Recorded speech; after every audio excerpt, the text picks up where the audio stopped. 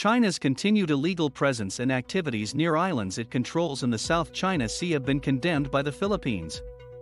The Philippines Ministry of Foreign Affairs said it has registered a diplomatic protest in the area of Fitu or Pag-asa Island against the constant deployment, protracted presence, and unlawful actions of Chinese naval assets and fishing vessels.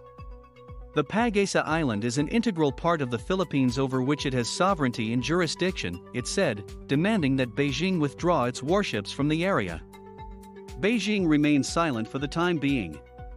The island of Fitu, also known as Pag-asa, is located 451 kilometers off the Philippine coast. The island is the largest of the 8 reefs, shoals, and islands in the Spratly archipelago that Manila controls.